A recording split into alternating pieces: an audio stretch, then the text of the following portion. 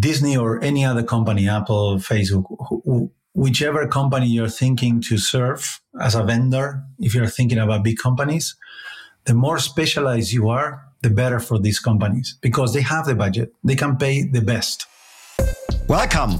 This is Unfolding, the show where I talk to creative business minds. My name is Marco Pfann, and today we are talking to Ezequiel Abramzon, which is a former vice president of global product creation at Disney, and he's running his own brand consultancy now. What I really liked about talking to Ezequiel is his clarity around what small startups should learn from big corporations like Disney. Enjoy the show. Welcome everyone. Today on the show we have Ezequiel Abramzon, and I'm really looking forward to this conversation today. Ezequiel, do you mind taking a minute and just introduce yourself? Because I just can't. You have done so many things. Please. Sure. Thank you for having Marco. So I'm a brand consultant. I help entrepreneurs work on their brand strategy, moving away from trying to sell a product to actually build a brand.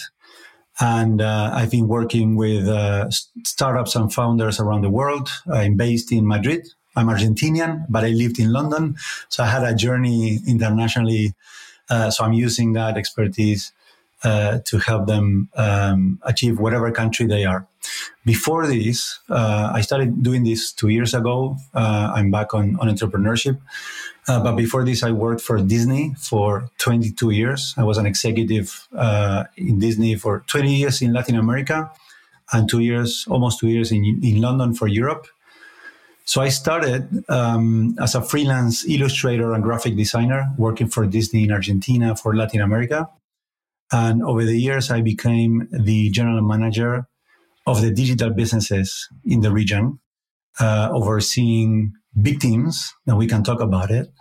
I launched multiple eight-figure businesses in Latin America in digital, and we can talk about it, both direct-to-consumer and B2B. So I have both expertise based on Disney. And in 19, yes, I was offered to move to London to lead creative teams across the region. My team was around 150 designers, creators, product developers in our region here, supporting the biggest brands. So we can talk about that as well. So that's kind of my journey. Ezequiel, this is amazing. And my plan for your questions just went out the window. Thanks for the introduction. But what I really want to focus on is what you've just said. Like, what I really want to love is, how did you start 8-figure businesses? Like, what was your role on that? And one more thing that you didn't mention, you not only were the general manager, but you also became the vice president of product creation. Yeah. Right. And so you pretty much know a lot of how to start product, how to start. It's basically a startup within Disney, right? Those things you started. Is that correct? Yeah, we were a startup within a corporation. I became what people call intrapreneur, which is an entrepreneur building things internally in a company. So when I joined Disney, I was a freelance designer doing websites and CD-ROMs in the 90s. So some people don't remember what a CD-ROM was. Yeah. But it was kind of a website in a CD. So you put the CD in a PC or a computer, you put click, and then you navigate it through interactive stuff. So I used to do that. So when I joined Disney in the 90s, I asked, in Argentina, where are the websites? But they didn't have a website. So I was responsible for launching the first Spanish and supported the Portuguese launch as well in Latin America back in the day. So because of that, I became the internet guy, the online guy, and I started getting more responsibilities in the business. Early on, it was just online marketing. We were learning, everyone was learning what internet could do for companies, what Disney could do in the digital space. It was tiny comparing to the huge other businesses.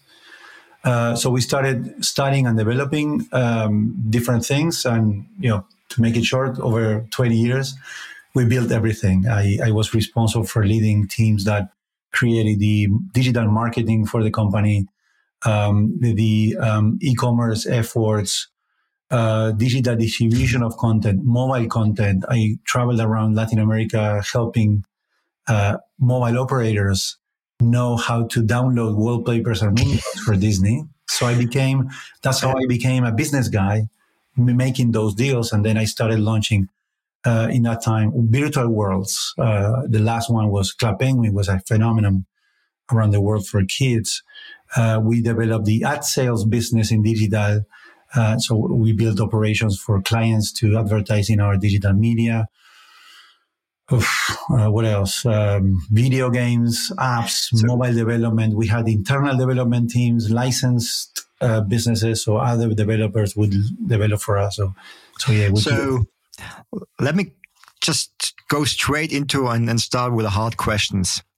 So you have a vast experience in actually launching products within a big corporation. So you actually, I guess you had all the marketing budgets you needed, things like that. So marketing and money wasn't the issue you had to tackle. But what I want to know from you now is what is, and I think you're uniquely positioned to answer this question.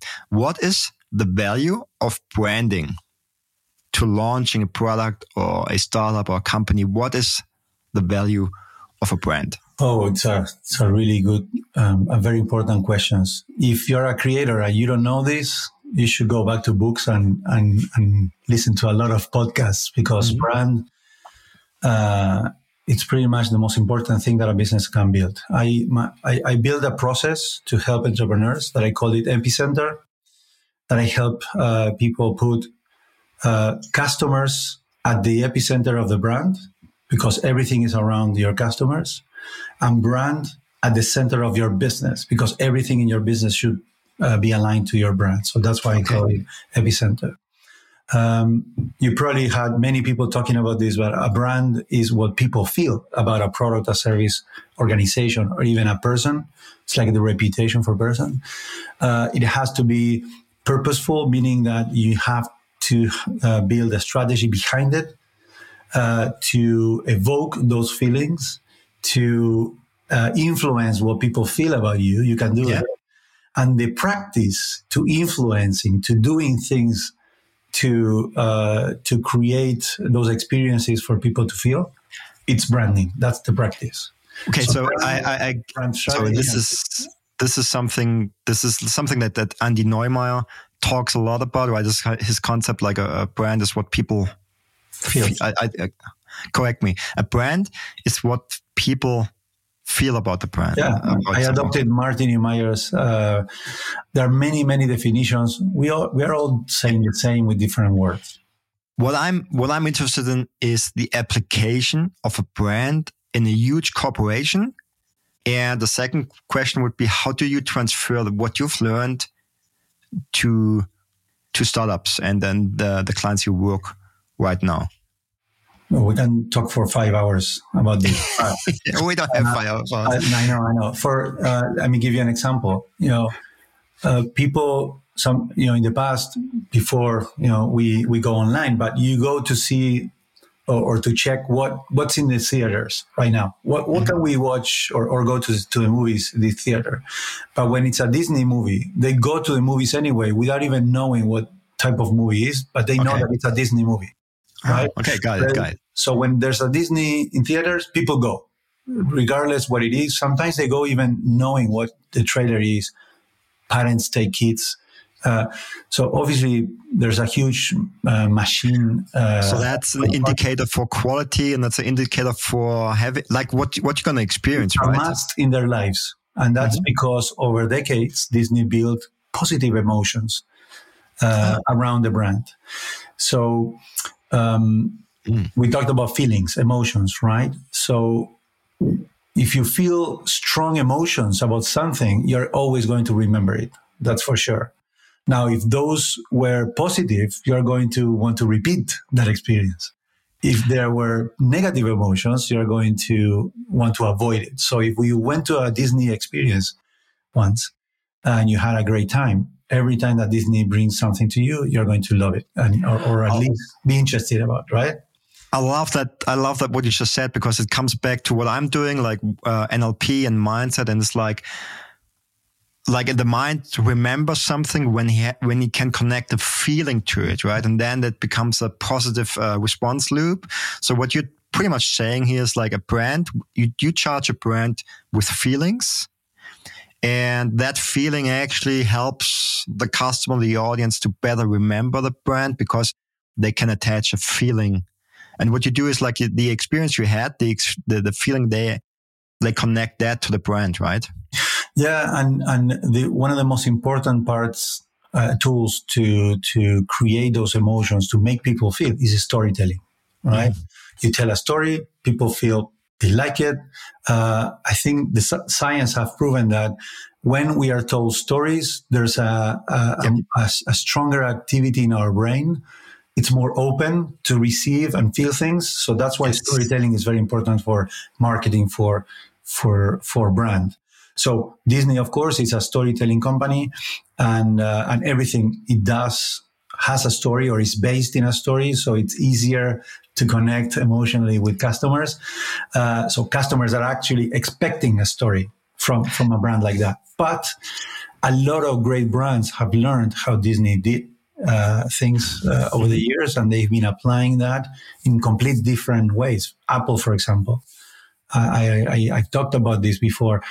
When Steve Jobs is kicked out of Apple, he started doing different stuff. One of the things that he did was acquiring Pixar and working with Pixar at Disney, launching the first animated movies in computer generated animation movie, Toy Story. And during this process, it's told that Steve Jobs had a breakthrough, something that he never felt before, and it was the power of storytelling. Before leaving Apple, every advertising, every effort from Apple was product centric. Yeah. You would see a computer and they will tell you, we are the best. Our computer, blah, blah, blah, blah, blah, blah, blah, blah, blah. All features, functional stuff. When Steve Jobs comes back from the exile to Apple, and he reinvents everything at Apple, they started to launch amazing campaigns with one thing in common since day one until now, which they're telling stories where customers are in the story, in the center. Yeah. PC versus Mac, the dancers with the AirPods. There's always a human being where we can reflect ourselves or see ourselves reflected in that story, wearing or using something from Apple. So that changed when he learned the Disney way. So what you're saying is you not only have to tell stories, but you have to tell stories around your customers. You actually have to make your customers the hero of that story. So that's a good point. Yeah, so a story has characters, and we like to go to the movies because we see ourselves in those stories sometimes, and those are the ones that make us feel, inspired. There are frameworks to create great stories. The most famous one that obviously every movie you saw, it's applying it, is the hero's journey with different takes and different models and applications. In that story, you see a hero transforming and evolving into, I would say, a journey that takes him to become something new, someone that he didn't know he would or she would become.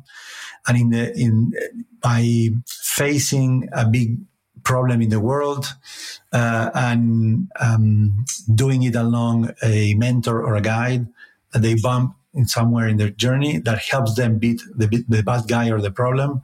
The problem could be an asteroid, Darth Vader, you name it. And a lot of brands are using this. I help a lot of entrepreneurs build their story based on this. On this. Let me get into that. That's what I want to know. How do you actually apply what you have learned in your career of, I think, like over 22 years, right? How do you help your current clients apply those principles? Basically, how do you incorporate storytelling into branding?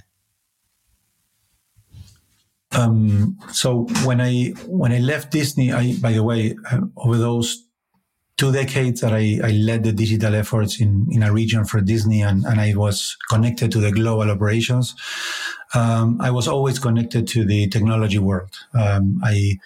I mentor startups. Disney acquired a lot of startups. Okay. I participated in that. I witnessed hundreds of pitch days or demo days in accelerators, or I have friends with venture capital. So I've been always forever connected to this world. I invested in companies. I founded companies as well. And I always knew that when I left Disney, I would either become an entrepreneur or help entrepreneurs. And I did both now when I left.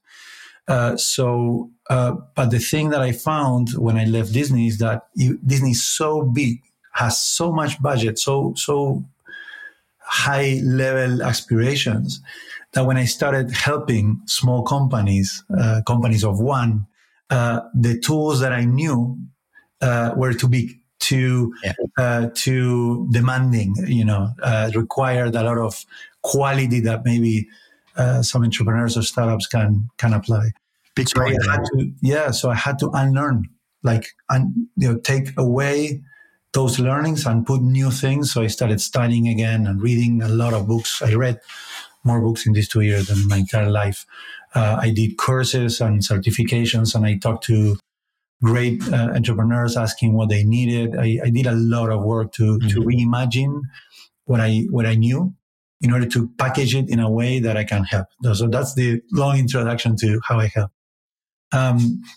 The first thing, you need to know who you are and what you want to achieve. Call it purpose, vision, mission, whatever, values, aspiration, goals, whatever you know you want to become, you need to have clarity about this, because that gives you the direction. Mm-hmm. So once you know the direction you want to go, or you want your company to go, then you start building the ammunition for you to make that happen. And that comes, I think, along with understanding what's the context of that direction, how many competitors you have, what you do, who's doing the same things, for whom are you doing, who's your core customer, or the type of problems you want to solve in the world, right? And so understanding that problem or that pain that you're helping cure or relieve, understanding who's actually doing that for them, which might be your competitor and could be direct or indirect competitors, and eventually deciding what's your difference, what makes you unique, why are they going to choose you instead of others. Whether you're a graphic designer or a production company, you might have something that is a little bit different from the rest. How can you put it in a way that people perceive that difference, that higher value from you? Could be your personality, could be part of your process, could be the quality of your talent, could be a specific knowledge about technical aspects of solving that problem, could be your connections to other things in the ecosystem that you're working on. It can be anything. And once you define all of that, which is really strategic, then you start developing what I call the brand expression. So you kind of provide a little bit of personality to your brand. You decide what type of brand you want. Okay. You develop the storytelling, the narrative, and then last but not least, identity. And I always recommend thinking about the identity for the 5 senses. So apart from the visuals, which everyone thinks, right? Like the identity is visual, right? Logos, typography, and all of that. But you can develop your identity with sound, with smell, with touch. If your product or the deliverable has something physical, you can actually design what people are going to feel, tactile experience. And if it's a box or it's an experiential service, you can actually smell something. Not even talking about food, if it's taste, if it's a food service or you have a space that serves coffee, for example. I don't know. So you need to think about the full length of what an identity is, because everything helps you create emotions and feelings. I don't know if I made it too complex. No, we'll see. But I do have questions. So what you said and mentioned in the very beginning is you said, so a lot of the things that big corporations apply on the marketing and branding and stuff is not available as a tool or as a strategy for smaller companies because they basically just don't have the budgets, right? Or the manpower, which comes back to budgets again.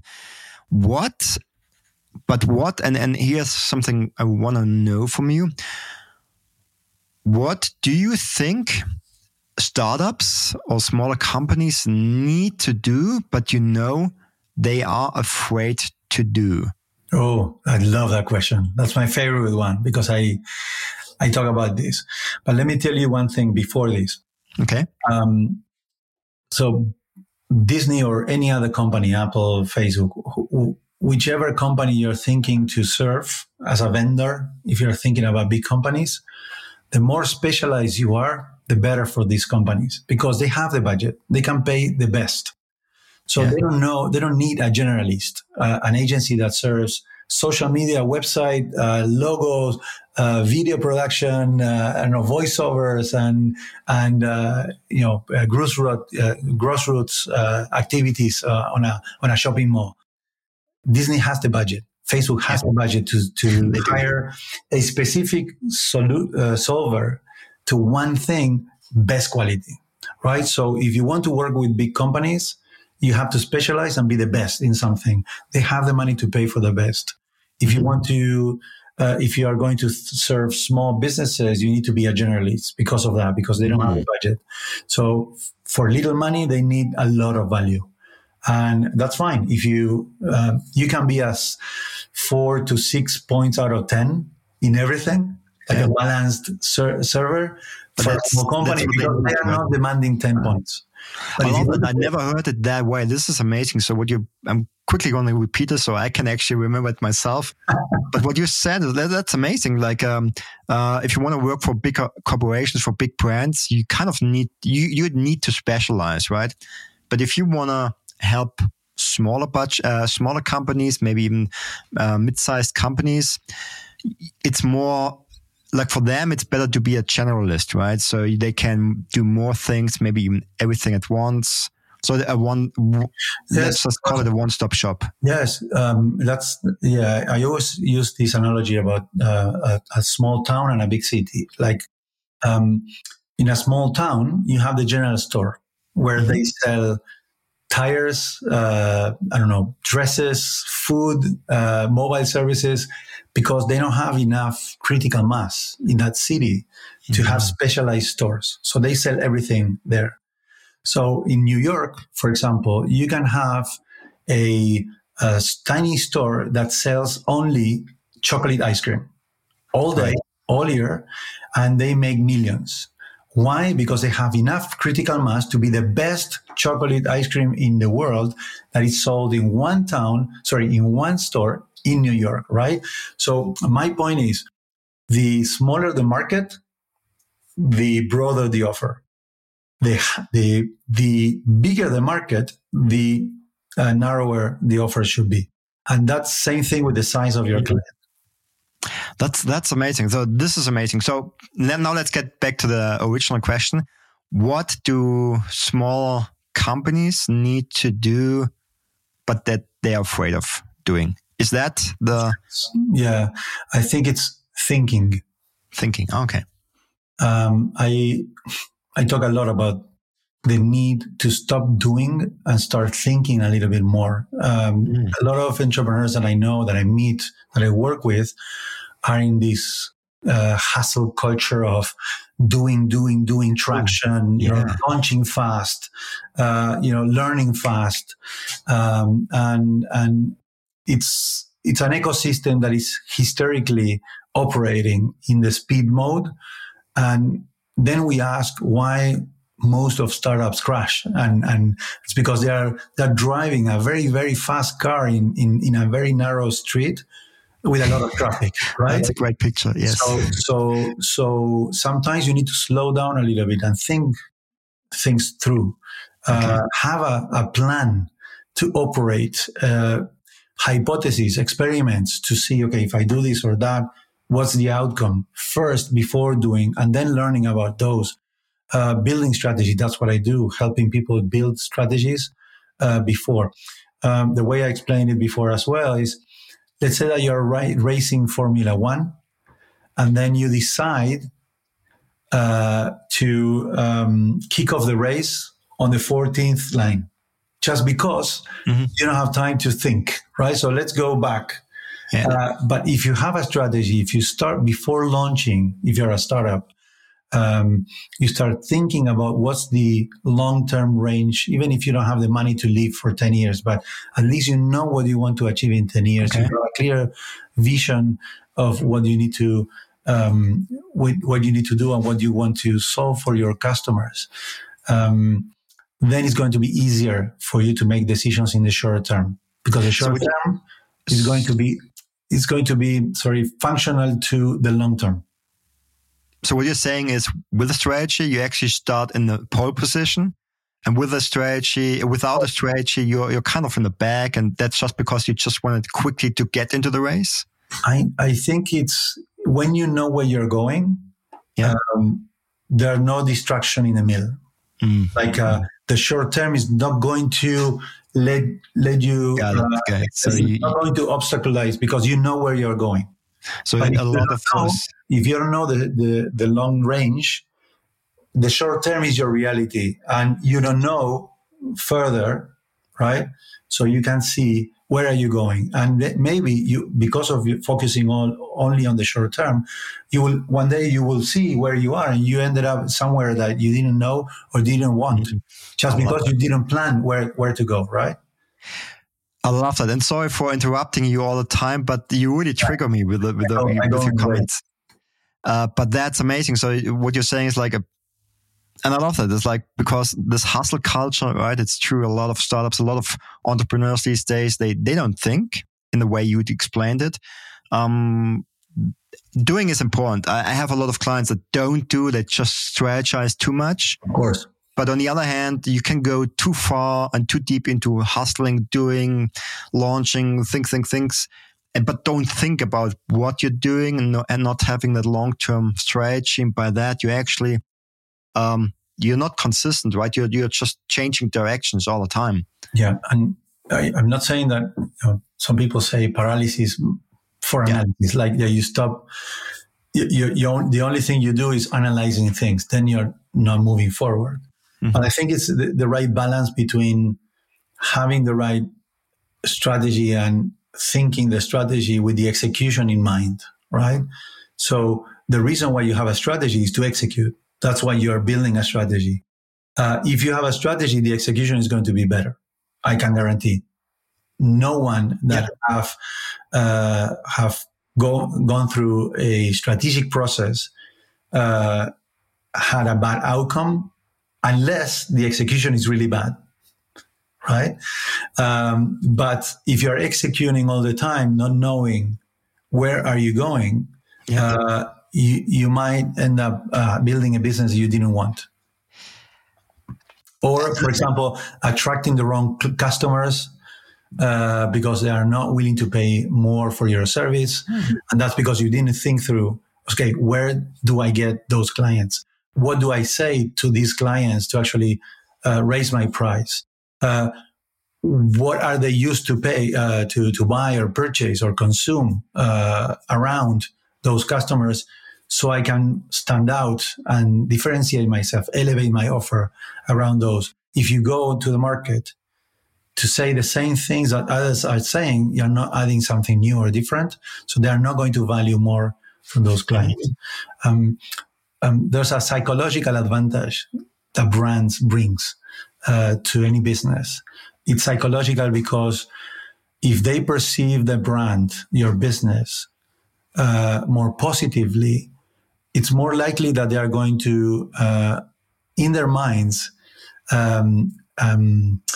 attribute a higher value of your offer, right? Because it looks great, it sounds great, you're saying the right things to the right customer, so they are going to say, okay, this is great, this is for me, I need that, right? Yeah. And they are open. Technically or theoretically, they are more open and primed to pay for more. And I always give this example. This is an iPhone, and we pay more than what this piece of technology does for our lives. And the premium that we pay for is the brand. Mm-hmm. I love how you connected. I actually love how you pointed out that if you have the wrong customers or wrong clients, whatever it is, it's because you're using the wrong message to the wrong people, right? Basically. So you actually attract people that may not be able to afford your services or may not understand your services, and you're left with basically crickets, nothing. So that's a bad business decision, or that's actually a failure of marketing and branding. I want to be personal. I want to get personal for a moment. And you don't have to answer that question, but I love asking that question. What was your biggest failure? Or what was your worst business decision? And what did you learn from it? We all make the wrong calls at sometimes, right? I fucked up so many times. Let me give you a recent one. I was overthinking content. You and I talked about this before. I was reluctant to post and share my thoughts on LinkedIn or any other social media, just because I was super demanding excellence from me. So I demand excellence from others. So I was putting a lot of pressure on the type of content I was creating. So I used to post once a week or twice a week in a good week, just because I was afraid or I didn't like it, and I was overthinking it. And then one day I said, I need to break this.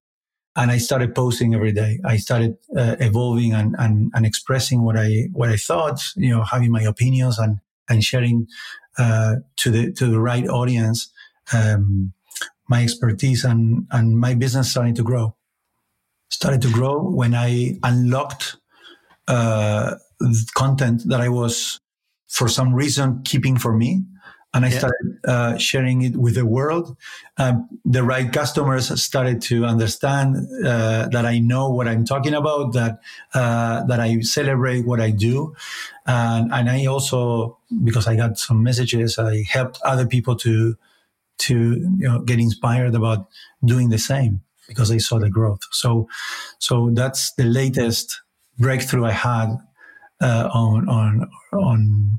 on a worse decision, which was keeping content for me, not for others. That's such a big thing. And then this is like, for everyone out there, is probably the biggest thing at this moment in time. Actually understanding that, I mean, you just described it perfectly, right? You try to be excellent, and that was actually holding you back from sharing your message to the right people. And I know your posts, they're not bad. They're amazing. They're good. It's not like you didn't downplay the quality just because you now post daily. So what happened there? Well, the thing is, the more I write, the more I learn about me, about what I think, what I have in my mind. You put it on paper, you go through, you edit, and then you share it with the world. It doesn't matter. The work is done. I learned something, and I did something for capitalizing on that learning curve. So what happens later? It's something that I learned how to. I'm not looking for likes or comments. I'm not really pressured about the traffic, although it's something that we creators need. I'm more focused on creating great value, and by doing so, I learn more, and I investigate things. I have a different view of things, and that makes me a better consultant. That makes me a better professional, I guess. So this posting actually, like, is that like how could you call it? Is this helping you to get better at your craft? I do. Yeah, I do. And I do what I preach, right? Mm-hmm. So I'm trying to build a story about the type of clients I help. If you look at my content, you're going to see 3, 4, 5 things. One is I talk to one specific audience, not to everyone.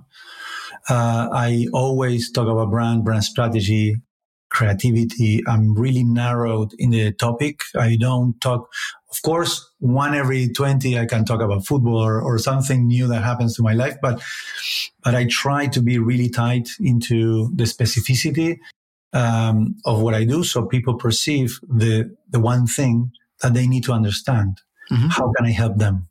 What do I know that can help them solve any problems? So that's why I focused on that. The other thing is I experiment all the time. Every day I change the formats. I use images or not, this word, the other. I repeat posts to see if twisted something. I learn something new.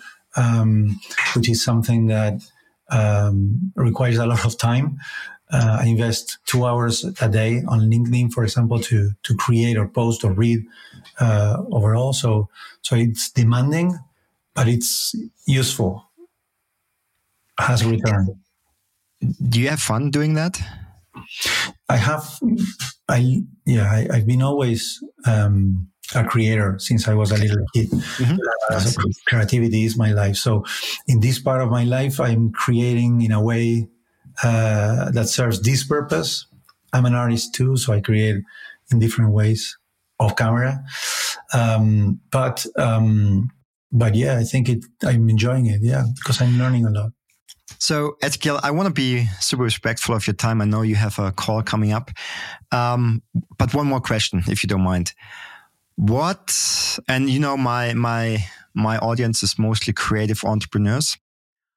And since you're coming from you have the same background, what is your message to the creative community? I think you need to dream big, really, really big. I didn't tell you the story. When I was 13, I was in first year of high school. In every country they call it different. And a teacher asked us to write in a paper, how do you see yourself in 10 years? And I wrote down, I see myself working at Disney. Ooh. That was 1988. I was 13. And I was just an enthusiast about art. I was studying art design, illustration. I was copying artists. I was a kid. 10 years later, I was working for Disney, drawing the characters for Disney, and they were paying for me. And I didn't realize this until I met with that teacher that reminded me that I had written that paper in a reunion. Wow. I didn't know.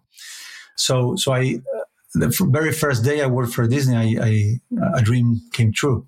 And then I had to create new dreams, bigger dreams, right? So I got in love of technology, and I dreamed about building big things for kids around Latin America or families, and you know the story. But dreaming big can help you achieve better things, regardless if you get what you dreamed. But probably trying to get there, you are going to at least move forward and not getting stuck. I love it. That's a perfect message. I really appreciate everything you said today. Was an amazing interview. Thanks for your time. And I hope I have you agree to be on the show again sometime. Let's do it. Cool.